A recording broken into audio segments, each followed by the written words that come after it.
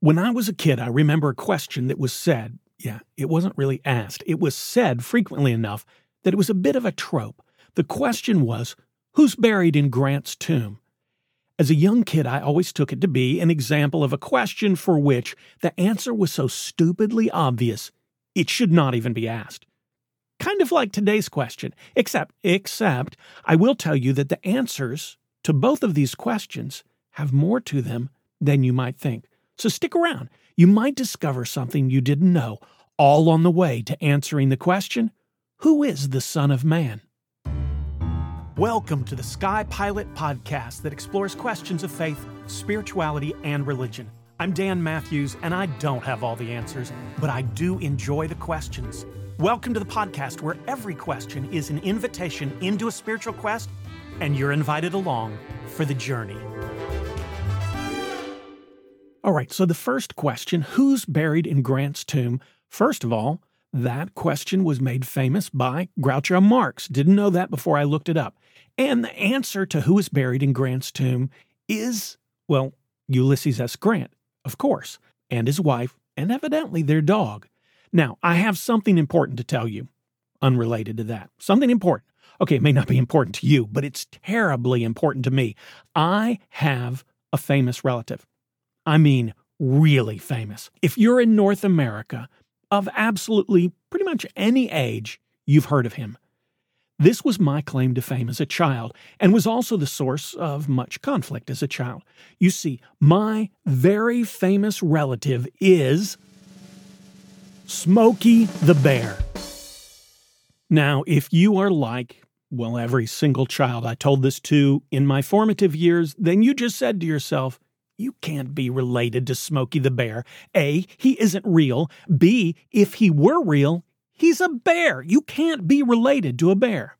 Well, many years ago, a relative of mine was a leader in the very early days of land conservation and forestry management in our country.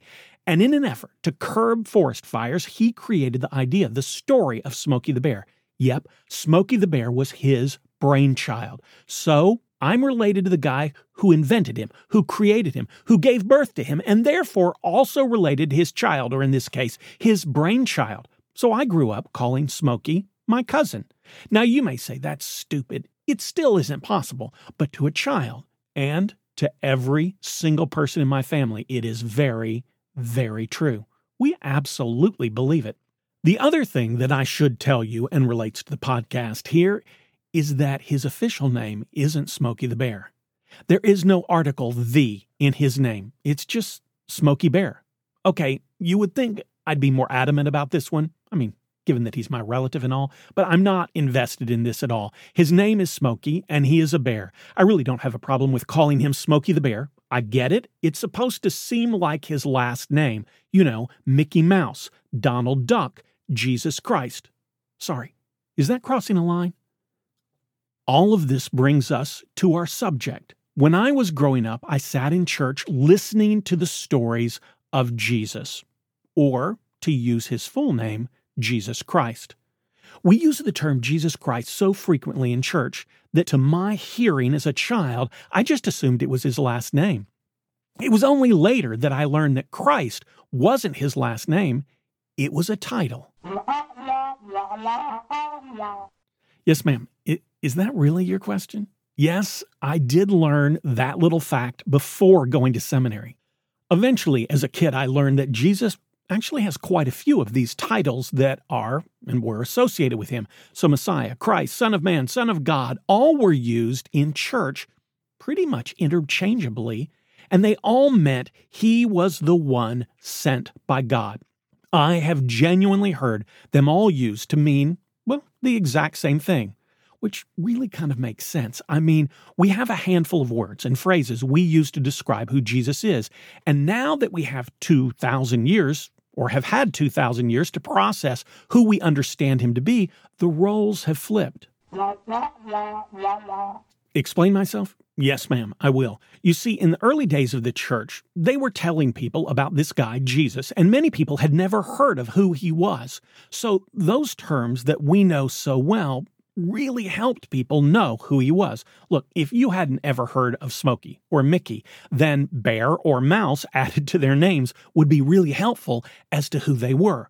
Oh, he's the bear. Oh, he's the mouse. Jesus Christ. Oh, he's the anointed, the chosen one sent by God. Now, there might be some variation as to who the listener in the early church expected the Christ to be, but the meaning of the word Christ helped people understand who he was. But my argument here is that things have changed today. Today, Christianity is the largest religion in the world. No, we're not near a majority religion, but still we're the largest in the world. And so within Christianity, we understand who this guy was. Well, we may not all agree, but within our churches, within our congregations, within our communities of faith, within our denominations, within our faith groups, we have an idea of who we believe he was. So in this day and age, Jesus gives more definition to the titles associated with him than the titles do to Jesus. And because of that, I think they all tend to blur together. So Christ, Messiah, Son of Man, Son of God are all lumped together as descriptors of Jesus. Jesus is the same guy, so they must all say the same thing, right? So let me offer this challenge to you. This is kind of our game show moment of the podcast. One of these things is not like the others. One of these things doesn't belong. Can you tell which thing is not like the other by the time I finish this song? Oddly, 3 of these can be grouped together as meaning largely the same thing, but one of them is a strange and mystifying outlier. Look, grant me a detour for just a moment. Have you ever seen the movie Citizen Kane? I watched it in film class in college, and it was, at least then, regarded by many people as the greatest movie ever made. And if you haven't seen it, let me give you a brief synopsis. I don't really feel like this is a spoiler of the movie. I mean, it's been out 80 years. You could have seen it by now. Extremely wealthy man lies on his deathbed holding a snow globe. He utters his last word, Rosebud. Rosebud. And then he dies and drops the snow globe. It rolls across the floor, down some steps, and smashes into a bunch of pieces. The rest of the movie is telling his life story and trying to figure out what this last word, Rosebud, means. At the end of the movie, we find out what it means, sort of. We see his childhood sled being discarded and burned with a bunch of other stuff, and the name of the sled becomes visible in the fire. The name? Yep, you guessed it, Rosebud. So now we have the answer. Or do we? Okay, so Rosebud is the sled from his childhood, and now we know that his last word was a reference to that sled, his youth. Maybe when times were simpler and happier. But for me, we really only learn where the word came from, not really a fully satisfactory reason for it being the last word he spoke. And Christianity is much the same when it comes to our understanding of the term Son of Man. So let me say at this point, this is a greatly debated subject, and I will not be leaving you with a definitive answer in the end. I will, though, be offering you a glimpse into Christianity that maybe you didn't know about. So one quick clarification before moving on. There are those who say that Jesus was not God and wasn't the Messiah because he never referred to himself in such a way. According to them, Jesus always preferred the term Son of Man to describe himself, which really had no godly or messianic quality to it, according to them. So Jesus was about the message, not the divinity. We shouldn't get lost, according to these people, in focusing on the person. We should focus on what he taught. So let's get this out of the way. Is it true that Jesus never referred to himself as the Christ? Well, there really isn't much of Jesus saying, "Hey, everybody, gather around. I want to tell you something. I am the Christ." That doesn't happen in the Bible. But on the other hand, we have examples of Jesus, well, coming pretty close to that. Jesus meets the Samaritan woman at the well, and after a bit of conversation, they have this exchange. The woman said to him, "I know that the Messiah is coming, who is called the Christ. When he comes, he will proclaim all things to us." Jesus said to her, "I am he, the one who is speaking to you." And remember the exchange with Peter? when Jesus asks the disciples, "Who are people saying that I am?" Then he says to them, after having asked them that question, "But who do you say that I am?" Simon Peter answered, "You are the Messiah, the Son of the living God."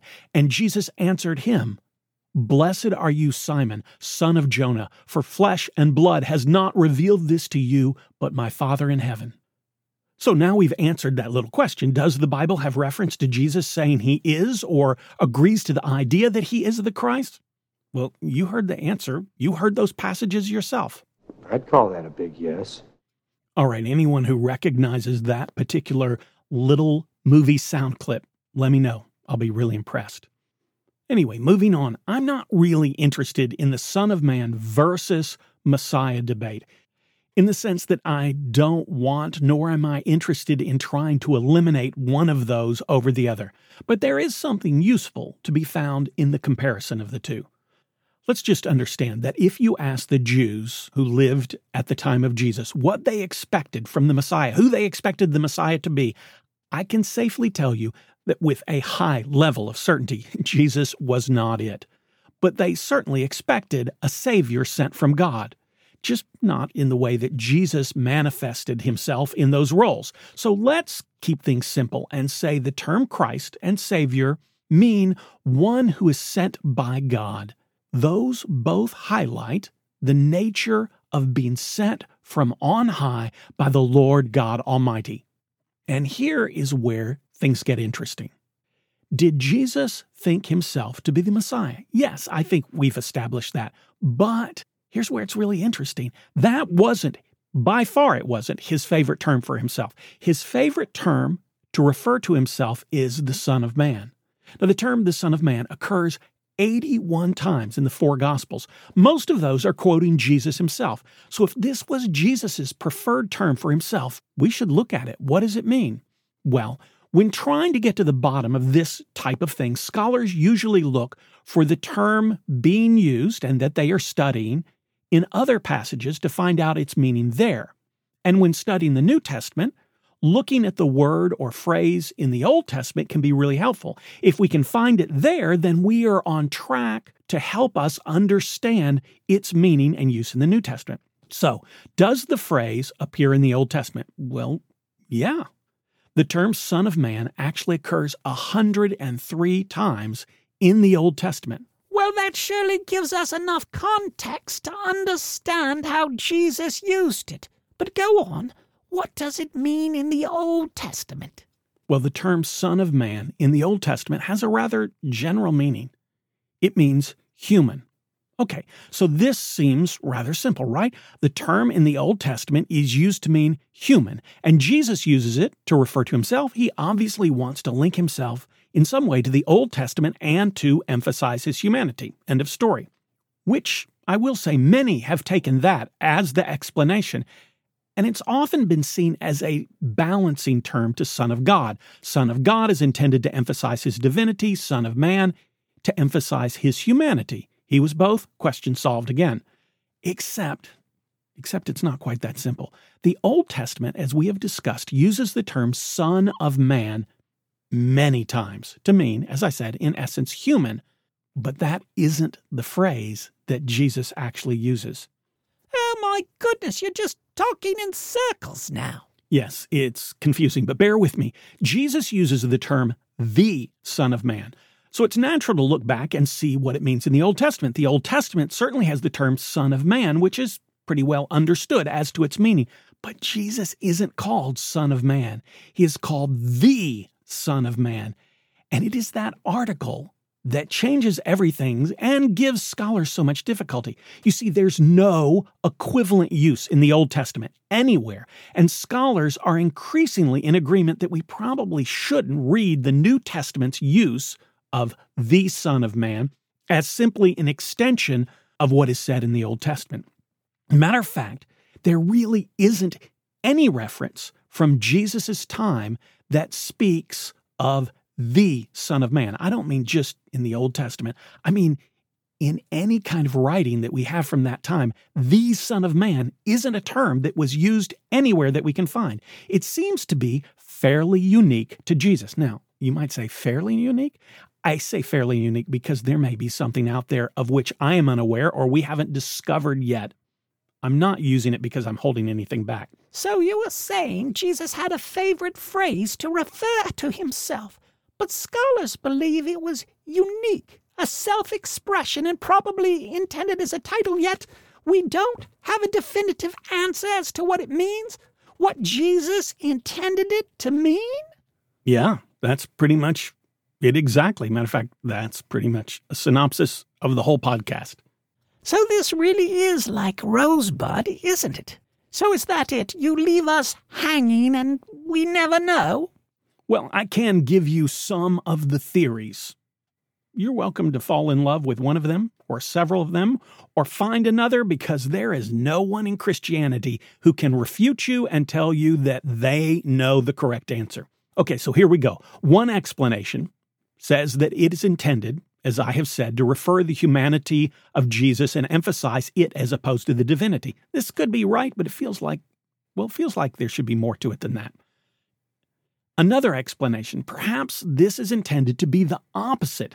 Rather than emphasizing Jesus' humanity, it's intended to emphasize the divinity of Jesus. If Son of Man was used in the Old Testament to mean human, then Jesus choosing the term for himself but placing the article the with it means that he is not a human, he is the human. He is the perfection of humanity, before his time, in his time, and forevermore. That perfection of humanity, according to this theory, emphasizes his divinity. Yet another thought. Perhaps it is a title intended to ring of humility. Perhaps it was intended to constantly remind people that he was not above them, but one of them, in this life, in the midst of them. Yet another explanation. There are those who think that it was intended to echo the use of the similar term from the book of Daniel, and therefore give a sense of Jesus fulfilling the prophecies of old. And the final one, and I'm sure there are others, in this case, final means the last for this podcast. It is that it was an idiom of self-expression created by Jesus himself that had some meaning for him, but it is not entirely clear to us. And at this point, we will probably never know. It will never be entirely clear to us.